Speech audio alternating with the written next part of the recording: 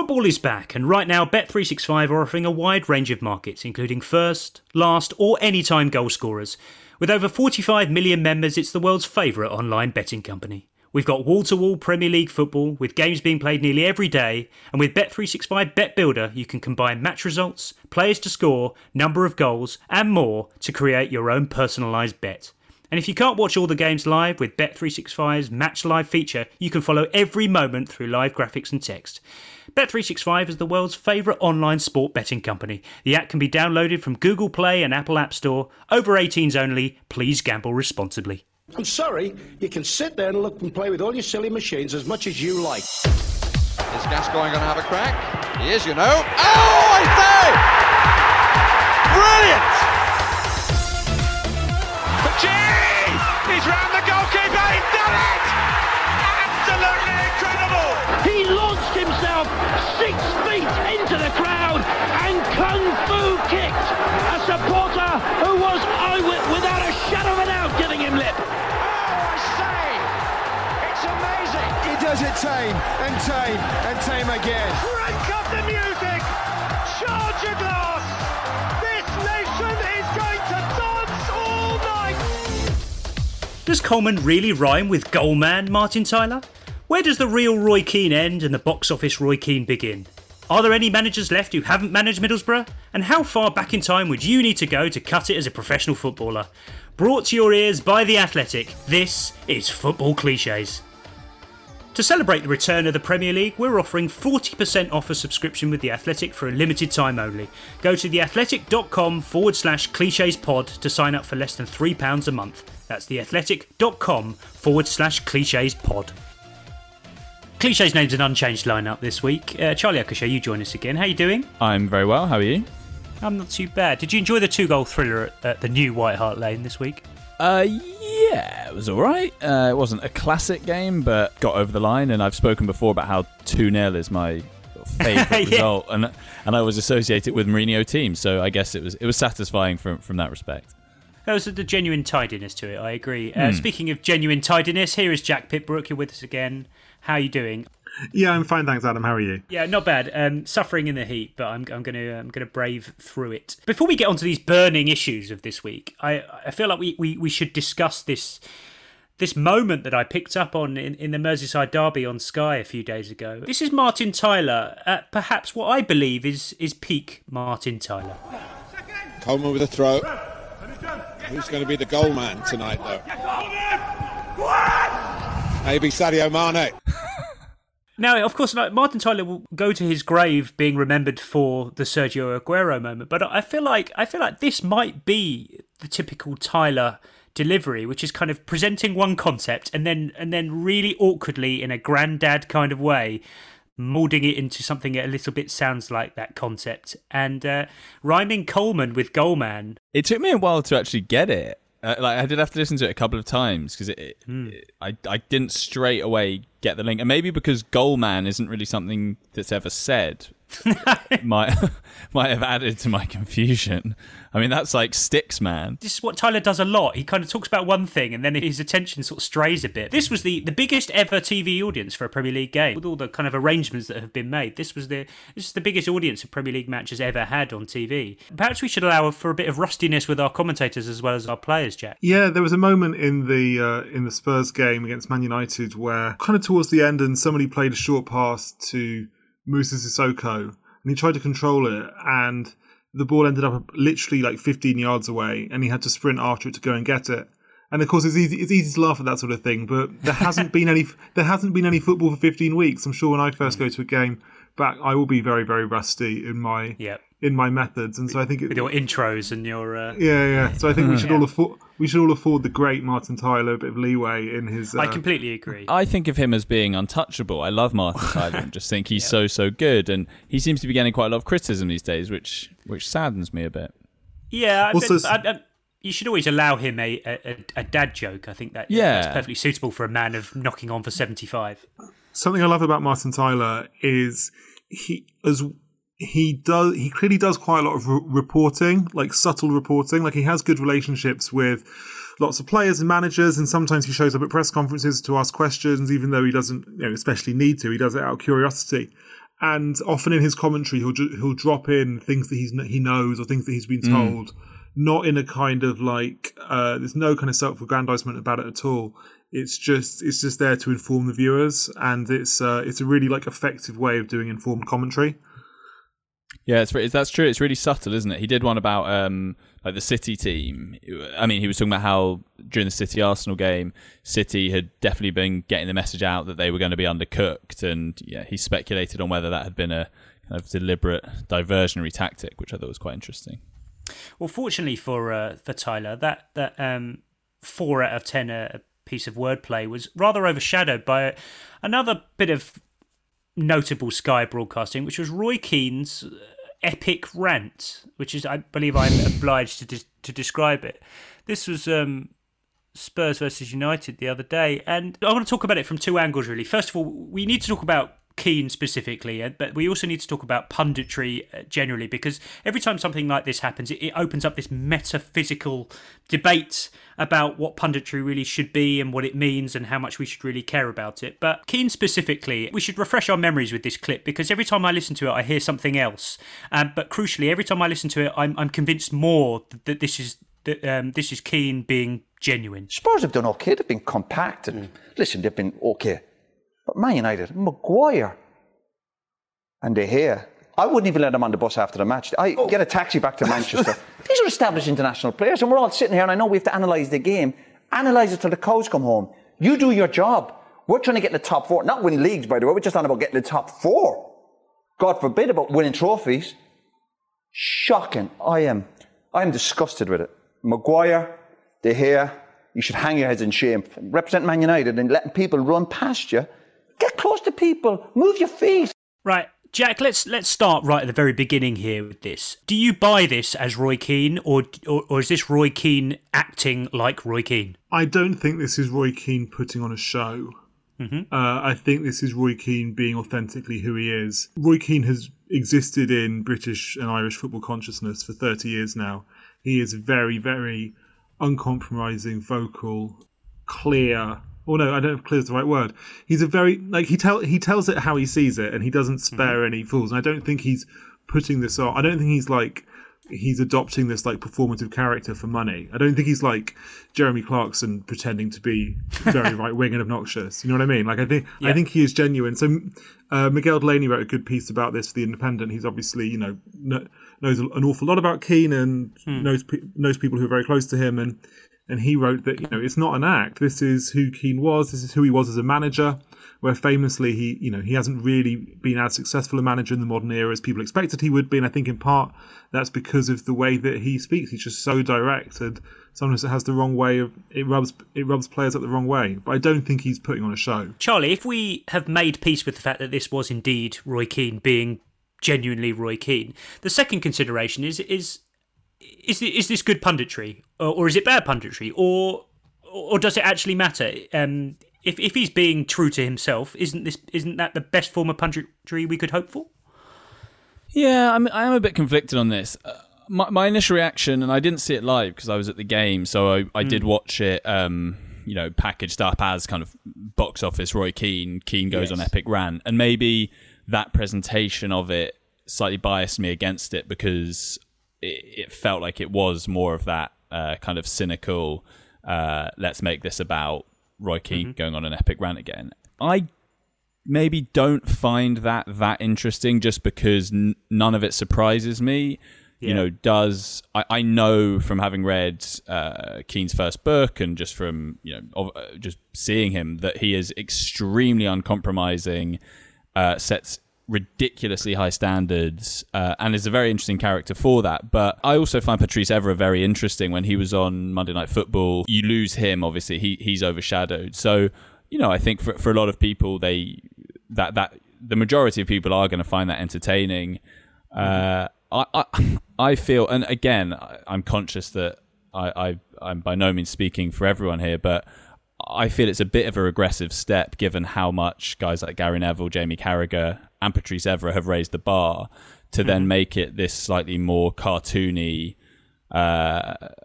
sort of vibe. To me is less appealing. And I also think just for someone like David De Gea, I just don't know how fair that really was. I mean, Keane knows far more about United and the standards that should be expected. But you were saying that he'd have been swinging punches and this kind of thing. It is really entertaining. And yeah, as we're saying, we think it is genuine. But yeah, I didn't. I'm not that keen on it personally, but yeah, look, it gets huge numbers of views and it's a massive talking point. However many days, almost a week on, we're still talking about it. So it clearly works. But yeah, I just think personally, I get more from guys like Neville, Carragher, and Evra, and it does just become a little bit of a one-man show, which isn't always that helpful. If there was a consensus about this kind of little rant, Jack, it was that at some level it was a form of entertainment. And whilst I can completely understand that Sky would go to town with it on their social media and they call it box office Roy Keane and they got a tweet out with that clip within, it felt like a couple of minutes, and I completely sympathise with that because it's good value for them. But what I'm only slightly troubled by, and I use that word lightly, is that even if it was Roy Keane being perfectly genuine, I refuse to believe that he's not aware of this phenomenon, this phenomenon of viral punditry that could be out there. He's not immune from the feedback. Even Roy Keane, even this almost parodical figure that he may have become in certain people's eyes, I refuse to believe he wouldn't be aware of people enjoying this on Twitter. And therefore, the next time he goes and does a Man United match, he's probably going to do it again with that in the back of his mind. So surely the myth is feeding back into the real thing, isn't it? Yeah, I think that's probably a fair point. Although I think that if there's almost anyone in modern football who wouldn't really care about how many retweets they were getting, it would be Roy Keane. Yeah, sure. Look, he's probably conscious of his bookability to an extent, but I think his bookability is through the roof. You would always get him on. I think he must know that this is the direction things are heading. I think so. I'm going to plug another piece. Jonathan Liew wrote a good piece in The Guardian about exactly this, saying that he feels that after a generation or so in which punditry has moved towards explanation, it's now moving towards entertainment. That is to say, it is the punditry is meant to be interesting and shareable and viral in itself. It wasn't a completely throwaway thing. He has a vested interest in Man United being good or bad. Here, by all accounts, he's very close to Solskjaer. So his irritation at David De Gea's level of performance isn't just genuine. He wants to convey it. That was his take on the situation. He was never going to provide us with a breakdown of how goalkeepers should deal with that situation because he's never been a goalkeeper. So, if anything, that was the best he could have provided at that moment, wasn't it? I guess the slight issue, though, which Jack alludes to there, and social media, obviously, the whole algorithm is geared towards having extreme views, and so that's what it is, really. It promotes. No one gets retweets or likes for a kind of middle of the road opinion, and I don't know. I feel like you have that enough on social media. Do we need punditry to also take a step in that direction as well? Given that I think Sky have been really successful in raising the bar in that way. I guess they would argue that you get, if you want your kind of deep analysis, you'll get that on Monday Night Football with Carragher and Neville. So there's a bit for everyone, and maybe that's right. Maybe that's fair. We should also give him his dues. He's actually quite good at delivering that sort of rant. This wasn't aimless. He was very controlled, and I suppose that's what we're familiar with Roy Keane as a player. Most of the time, he could control that fury and channel it into being very effective. And I feel like that's what his punditry equivalent does quite well. If you break down a Keane rant, he declares his emotion with what he's seeing straight away. So he's saying, I'm flabbergasted, I'm staggered. What I really like about his rants is he holds up a player's credentials almost to their face and says, you want to be a Manchester United player? You're the best goalkeeper in the world. And then he sort of holds that up against them and then basically just says, no, not really. And then angrily issues his instruction about what they should have done in that very situation. And I think it's just a very well-structured rant, but it's also very surprisingly high-pitched. We don't associate high-pitched voices with being threatening, but in his case, I feel like it genuinely does put you on the edge of your seat. And Everett and Kelly Cates, the presenter, were kind of sort of nervously laughing. Again, I'm conflicted here, Jack. I don't know if that's the kind of reaction I want from my other studio pundits. Should they not be sort of taking him on? Should they not be addressing the points he's making? I don't know. One of the best criticisms I saw of Keane was that, is this the kind of attitude that you would want your children should be watching, for example. And I can see where that's coming from. Although personally, I enjoyed it and I thought it was fun and funny. I do think a lot of it just stems from, like Charlie was saying, from standards, like this kind of anger you sometimes get from the very, very best players that other players simply aren't as good as them. In some cases it's because they're not as talented as them. And in other cases, because they're not as motivated as them. And I think with Roy Keane, it's probably a bit of both. It's like the kind of famous story about Roberto Mancini being furious that James Milner couldn't see the passes that he could see, or Glenn Hoddle taking the piss out of people in training when he was England manager at France '98 because he was still better than them. And I think that it's not every great player makes a great manager. And while Keane is wired slightly differently, I think from some great players, you can see a sense of why it didn't quite work out for him when you see him on these epic rants. I do just wonder as well, and at the risk of sounding very left liberal snowflake, but is someone like De Gea just completely fair game? I mean, to have someone saying that if he were in the dressing room, he'd have been throwing punches at him, to me feels a bit extreme. And in an age where someone like Keane is extremely influential, is that a step too far, or is that okay to say that, to basically be endorsing the fact that his teammates should have been attacking him in the dressing room for making what seemed to me like a fairly, it was an error, but it wasn't an error born out of arrogance, or if he'd been like trying stepovers and got tackled, that would be one thing. But it's just an error, isn't it? To say that merits being punched, it feels to me a bit extreme. But again, I'm probably not his audience. I don't know about that. I understand your sentiment there. I don't know if we're going to have some sort of certificate rating for punditry these days. A lot of people also said that this is exactly how Keane would have reacted if he'd been in that dressing room. This was, in one way or another, some sort of insight, because this is a window into how Roy Keane would have reacted if he had been there. A little story that popped up right in the middle of Ollie Kay's epic Liverpool 30 Years of Hurt piece was a story from Lee Sharp's autobiography. The Liverpool Spice Boys team were out in Alderley Edge, and they ran into the Man United players in a bar, and he claimed that Roy Keane launched into this incredible tirade, picking out the Liverpool players one by one, and it went pretty much like this. He went, "You, Bab, fuck off back to Coventry. Redknapp, what the fuck have you ever done in the game? You, Scales, you're fucking rubbish with your England B cap." Picking out John Scales for his one single England B cap might be the most cutting thing I've ever heard in the kind of low key kind of way. That just sounds wonderful. And I'd never heard that story before, and at least he's kind of being fairly consistent. I also, Jack, I do prefer it. I prefer angry snippets of punditry every now and then to what Paul Scholes used to provide on BT, which was this kind of abject misery, this kind of sort of sneering, kind of dismissive, isn't Mourinho rubbish when he was at Old Trafford. I kind of prefer it to that. I prefer it to kind of just downbeat misery, don't you? Oh yeah, definitely. Like you've got to have, an epic rant has to have a bit of direction. Whereas I just find Scholes he wouldn't really say enough. It would just be like a sentence or two at a time.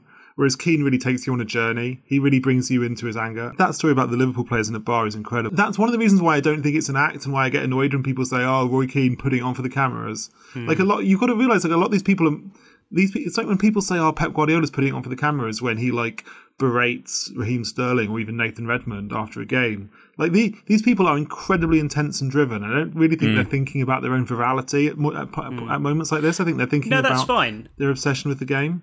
I just genuinely also think that Roy Keane is also able to be egged on. You can egg on Roy Keane. Yeah, I don't think he's purely on his own terms. I also think it's worth pointing out that just before football locked down back in March, he was in the studio with Micah Richards, and Micah Richards was talking about how he burst onto the scene as a defender, and suddenly Roy Keane sort of, his face kind of just sort of turned into this wry little smile. So he's got this kind of playful side. Oh yeah. And by some accounts, he's genuinely really funny to be around. And he picks up on Michael Richards saying that. He said, "Can defenders burst onto the scene?" And he sort of doubted him, and it was really funny. So he was kind of channeling that kind of. Channeling is in Adam Hurrey, it sounds like. Yeah, it was a little bit. It was genuine That's cliches. The sort of thing. Yeah, that would be put to you on Twitter. Can a defender kind of right back burst onto the high scene? Standards, both of us. It's very important. So he's got a genuinely playful side, I think. Is that the point that would it be more interesting to see more of that side of him, and get a more varied Roy Keane. I don't think that's what people want. I don't think that's what people want. And we should accept market forces here. And insight is one thing, and we can talk about that as well. But I think in the 10 or 11 minutes that Sky probably have to chat about a game at the most at half time, I think that's a perfectly good little entertaining snippet of someone really caring about what they're talking about while you scroll through your Twitter feed or you go make a cup of tea and that sort of stuff. So I don't think half time is really where I want to get my insight anyway. It's not a particularly interesting point of the game. And the whole debate about Keane's authenticity and what I thought of as soon as I read that epic rant against John Scales and his England B cap was, do you remember that incredible story, which I think is one of the best things to happen in football in recent years, which was the leaked WhatsApp audio message about the Ireland camp. So this was to do with Keane's relationship when he was Martin O'Neill's assistant as Republic of Ireland manager with some of the younger players in the dressing room, particularly Harry Arter, I think. And I think it started off with Keane basically having a go at Arter and a few others for not training. I think the famous line is, any chance to use training. And he couldn't get into his head why these guys weren't training every single day, even though he knew that they'd been given the day off by the physios because they weren't fit. And then John Walters takes exception to what Keane's saying to Archer and the others and confronts Keane about it, which is obviously not something that happens an awful lot to Roy Keane. And there's this incredible bit at the end of the WhatsApp, and I'm actually going to read out the transcript because I got it in front of me. And it said, Roy brought up something about when they were at Ipswich. They had a falling out as well. He said, "You're threatening me again, John, like you did at Ipswich." And Johnny was like, "Yeah, what? Are you going to be a shithouse again and send me my fine in the post rather than saying it to my face?" And for me, that's just one of the best sentences ever uttered, never mind on a leaked WhatsApp audio from the Ireland camp. And it sounds even better in your voice. It sounds like you're reading out a quote on BBC News. So any discussion of Keane's authenticity or not should, I think, always bear in mind that there are mountains of evidence that Keane is who he says he is. He's not putting it on. I feel like that there's going to be an eternal debate over the worth of punditry and what broadcasters should be providing for the main body of their viewership. I don't think we're going to solve that problem on this particular podcast. I think entertaining punditry is still entertaining. Insightful punditry also adds something. But one other issue I feel is creeping into the discussion about punditry and broadcasting is the issue of bias. There were whispers during the United Spurs game that Spurs fans there was a lot of consternation that it was an Evra Keane panel and there wasn't a Spurs representation on there. As if it would ever affect the result of a game, Charlie, that they don't have a Spurs representative, like a hardcore Spurs man on the panel to really provide their side of things. I guess that's probably where Jamie Redknapp steps in as a kind of roving reporter. He's just about Spurs, although he probably counts for about 3 clubs. Why does this matter? It's not Newsnight. A lot of people felt that it was very United obsessed, so it was all framed through a United prism on the way that it would have been had it been on MUTV or something. So I think if you're a Tottenham fan and you haven't watched a game, hasn't been a game for 3 months, and your £30 million new signing scores a goal in which he beats a couple of players, and puts you 1-0 up, that's a really exciting moment, and you want to hear about it. To then not hear about that really at all, to only hear an epic rant about the goalkeeper's error, I can see why that might annoy you. And you want to hear about your team. That's that. We are all.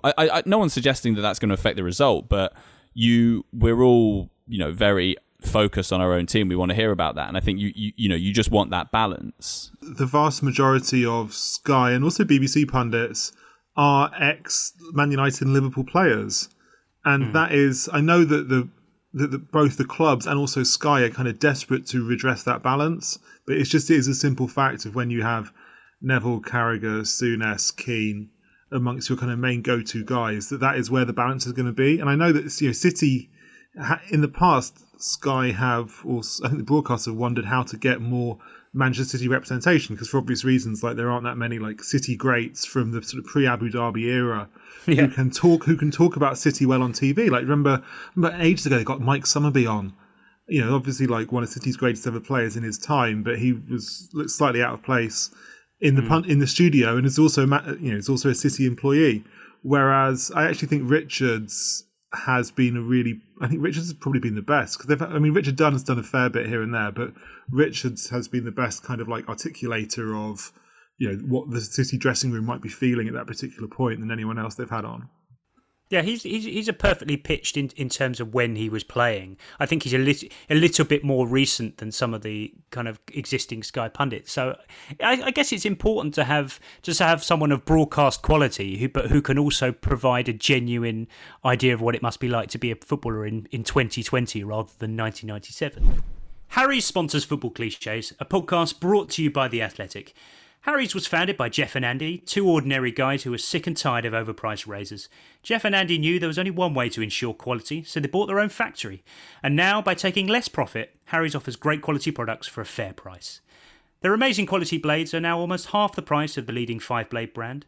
Harry's trial set includes everything you need for a close, comfortable shave. Guys, one facial hair point of note from the recent Premier League action was Andy Carroll coming bounding on in his usual way against Sheffield United at St James's Park, sporting what I believe are known in facial hair circles as mutton chops, Charlie. Plenty pointed out that he looked like Jeff Keegan from Byker Grove. Why would anyone grow a beard in lockdown? I can understand why hair would get long, but why grow a beard? You can shave. What's the issue? Yeah, for me, I mean, I'm always impressed by the people who do those creative things, because I'm very much a grow it quite long, shave it off, grow it quite long, shave it off. That's my cycle. We got sent some Harry's products and I use them and they were excellent. And I haven't been fully clean shaven for a long time. Normally I just kind of trim it down to quite short. But I thought, well, I've got good stuff, and it did feel really nice. As a listener to Football Clichés, you can start shaving with Harry's today by claiming your trial set for £3.95. Support our podcast and get your set delivered to you, including a razor handle, 5-blade cartridge, foaming shave gel, and travel blade cover by going to harrys.com/football clichés right now. That's harrys.com/football clichés. The return of Neil Warnock, who the little managerial fruit machine in the Championship has thrown up Middlesbrough for him. There's so many kind of fairly predictable reactions to this, Jack, but they're predictable because I feel like this situation seems to rear its head all the time. I'm struggling to think of a kind of mid-ranking Championship club that Neil Warnock hasn't managed. Here is a list of clubs he has somehow not managed. Stoke, West Bromwich Albion, Derby County, Sheffield Wednesday, who I was convinced he'd managed, even though he'd been at United, and he was strongly linked with Wednesday, but he never got there. And I know it's predictable to kind of link these managers because there are so many Championship level managers and there are so many eternally Championship clubs, and I guess they're always going to dance with each other at one point or another. But the thing about Warnock, Jack, is that he claimed Palace would be his last job in 2007. He claimed that Leeds would be his last job in 2012. What keeps him coming back? Yeah, it's like Silvio Dante, isn't it? Just when I thought I was out, they pulled me back in. He's just a legend. I feel like there's quite a sort of anti-Warnock vibe, maybe amongst young people who tweet about football.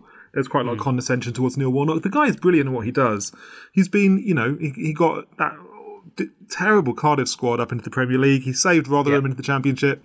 He got QPR promoted into the Premier League. He was probably the QPR's best manager of the modern era. Their team with not much money turned them into a fantastic team who dominated the Championship, played great football, got promoted, and then everything fell apart when he got sacked. He is really, really, really good at what he does. Middlesbrough have a far better chance of surviving the Championship this year with him in charge than with Jonathan Woodgate. I am delighted to see him back. I think he's a crucial part of English football's furniture. You've done, I think, a piece before on yo-yo players. You think of like Robert Earnshaw, and he feels a little bit like that in the managerial world. That he's clearly very, very good at Championship level, and Premier League, I think it's unfortunate for him. He's never kept a team up, has he, in the Premier League? And obviously that Sheffield United season was the Tevez one and all of that, where he was so unfortunate. And I think that must really that feels like his holy grail almost to prove that he really can cut it at the very top level. Maybe one day he will. I do wonder. There's an element of the Roy Keane debate that we just had about Warnock. Part of him probably does want to retire and leave a decent legacy behind it, but another part of him probably thinks,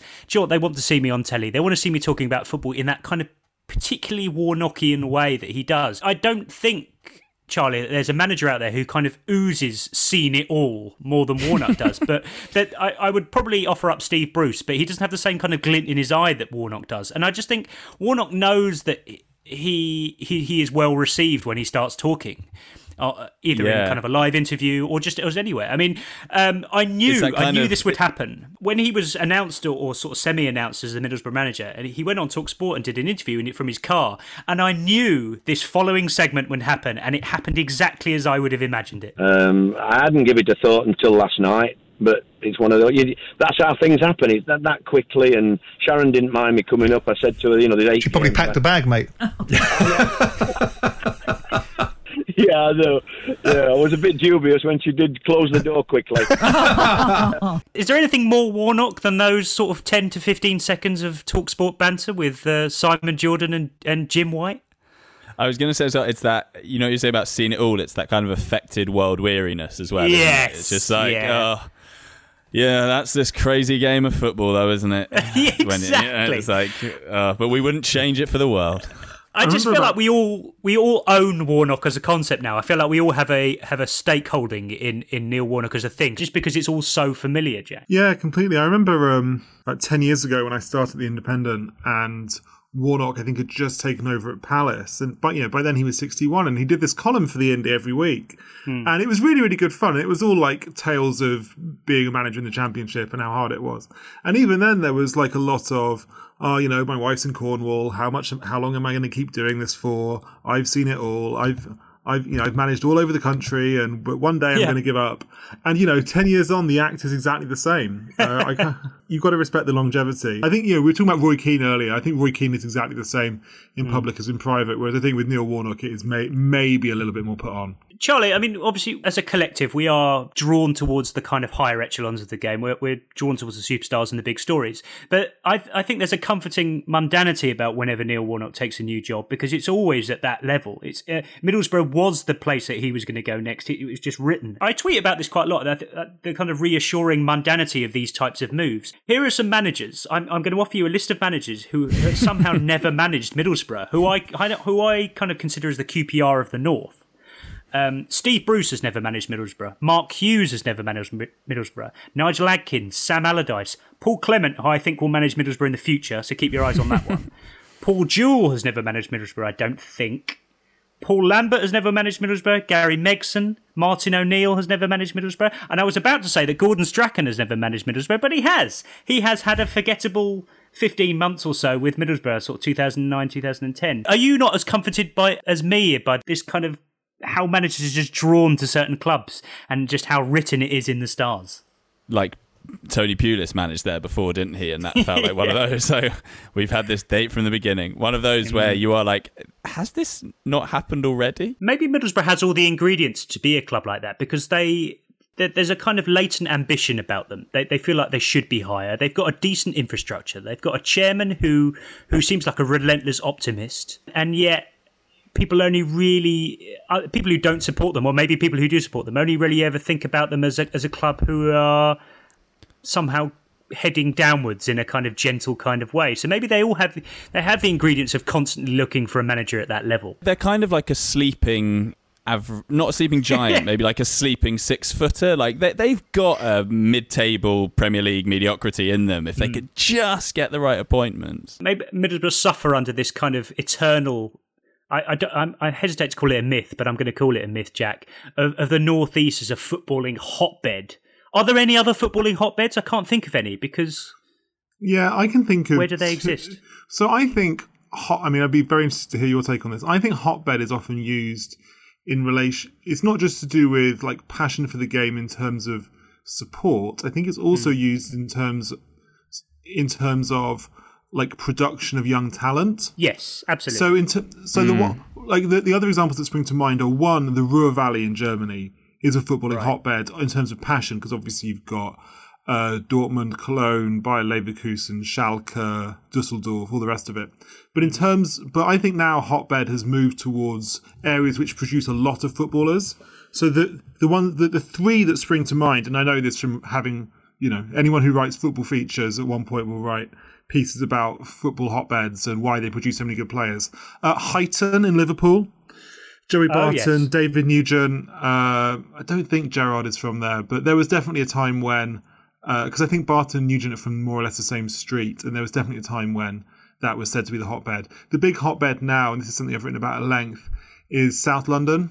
So and particularly, so both Croydon, which is slightly different, but then also like Southwark, Lambeth. So, you know, famous story is that Jadon Sancho and Reece Nelson grew up playing for the same Southwark team at the London Youth Games, playing together in Burgess Park. And then, of course, you've got Zaha, Joe Gomez, Ademola Lookman, basically lots of other players who play currently in academies. I love these stories of all-conquering kind of kids teams at like under-9s level that contain kind of future Premier League stars. The famous one being sort of Senrab. Senrab, yeah. Can you imagine playing against Senrab when you were 10? It must have been awful. Awful, because not only were they good, but you knew that half of that team were going to go on to be successful sort of professional players. Yeah, so this Southwark Youth Games team was... so the London Youth Games, like, is all the different boroughs of London produce a team. I think it's under 9s, under 11s, and they play against the different boroughs. And Sancho, who's from sort of Kennington, and Reece Nelson, who's from Aylesbury Estate, which is like Old Kent Road, and Ian Poveda, who's now just joined Leeds United as well, from exactly the same area. And they just walloped everyone inside. And so... Hello, I'm James Richardson, host of the Totally Football Show, now part of the Athletics Podcast Network. We're going to be here following all the action as the 2020 football season reaches its belated conclusion. And if you're an Athletics subscriber, you can now hear exclusive ad-free versions of our show on the Athletic app. And don't worry, if you're not a subscriber, you can still listen to us for free with the occasional word from our sponsor by searching for the Totally Football Show on Apple, Spotify, and all the usual podcast places. The Totally Football Show with me, James Richardson, still totally free and now totally ad-free on The Athletic. I'd like to end this episode with something that's really been bothering me for probably years now. And I want to know, Charlie, how far back in time do you think you would need to go to be a comfortable professional footballer? We've spoken about this before, haven't we? I mean, this is a recurring debate, and it's a really hard one because... So your theory is that it would have just been so much worse back in the day, and that now we have the benefit of greater technical skill and that kind of thing. So we could do Cruyff turns and step-overs that would leave them sort of open-mouthed. I would wager that if you went back to, say, 1930s and you pulled off the odd feint or the odd Cruyff turn, that would be considered to be world-beating skill. But I think it would run deeper than that. Assuming that you are of decent footballing level, let's say sort of, high-level amateur, I feel like the cultural capital that you have absorbed as simply watching football over the last 20 years, the little things that you would watch footballers do that they wouldn't have been doing 50, 60, 70 years ago, I feel like that would give you an advantage. There are little technical caveats here. I'm saying that you would go back with your level of fitness, but you would then start training with that team. You would have to play with their equipment, so that I guess that would stifle you for a bit. But they're not punishing. They're just a pair of boots and a set of shin pads, and the ball would be apparently heavier, but not really. All those sorts of things. Pitches wouldn't be very good, but you're used to that. You played on crap pitches when you were a kid. It wouldn't be completely anathema to you. Still do. So I want you just give me a year. Give me a year. I think very quickly, I think you need to find a sweet spot between it being back far enough that the game hasn't been professionalised, but also not too far back that physically you just get the shit kicked out of you. So I think it would have to be pre-Second World War, because I think otherwise the standard would be too good. So I reckon like 1930s, maybe I'd stand a chance. Charles Eccleshare of the 1930s. Who are you playing for? Sort of, I don't know. Royal someone or other. Jack, I've got some data to present to you for this one. I put it to the potential listeners of this podcast about how far back in time they think they would need to be good enough to play professional football. 68.8% of respondents said they would have to go pre-war.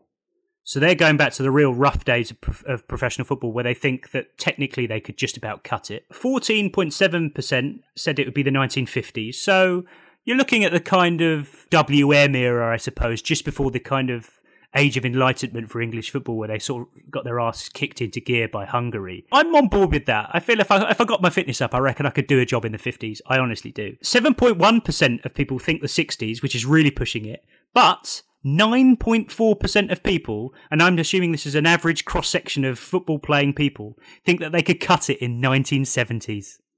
That's amazing. Like, how many people, this sounds like a pub debate that could go on forever, but how many how many athletic readers do you think they're better than football at like Pele and Eusebio and George Best? That's insane. I think my own answer to this question is probably the establishment of the FA in 1863. Wow. I am quite bad at football and also very out of shape. And I think I would have struggled certainly like in like the turn of the 20th century. I think even you'd by have to then, learn the rules. Yeah, the game would be too good for me. Well, the thing is, I reckon I could actually learn rules quite quickly, and I reckon I would also be good at the kind of the processes of setting up the FA and organising the first ever FA Cup and codifying the rules. I think I would have been really good at that. So while you're bigging up your administrative skills. Yeah, so while my football skills, as anyone who's seen me play, are basically zero, I think if I'd been in the right room at 1863, I would have been identified as the right sort of chap to lead the FA on this exciting new era of organised football. And as such, I might have got like a run out at the end of a game against a different university or a different school or whatever. I would probably get some hilarious nickname like Bluter Pitbrook or Blopper Pitbrook. And I would just kind of get to waddle around kicking people. I think you're doing yourself a slight disservice here. I would put your potential administrative skills at, I reckon you could have set up one of the European competitions. That's how highly I think of you as a potential administrator. So I hope you leave with your morale boosted from this podcast. As an aside, my answer used to be, I feel like I've mellowed as I got older. One Christmas, I told my brother that I reckon I could have gone back to Mexico 1986 and stopped Maradona scoring that goal, just on the basis of how slow Peter Reid was running, but probably haven't factored in how hot it may have been in Mexico City on that day. But I'm glad we thrashed that out because it's something that's been bothering me for a while. As for the 9.4% of those who thinks they could have cut it amongst Bobby Charlton and George Best in the 70s, dream on. Anyway, thanks everybody. We'll see you next week.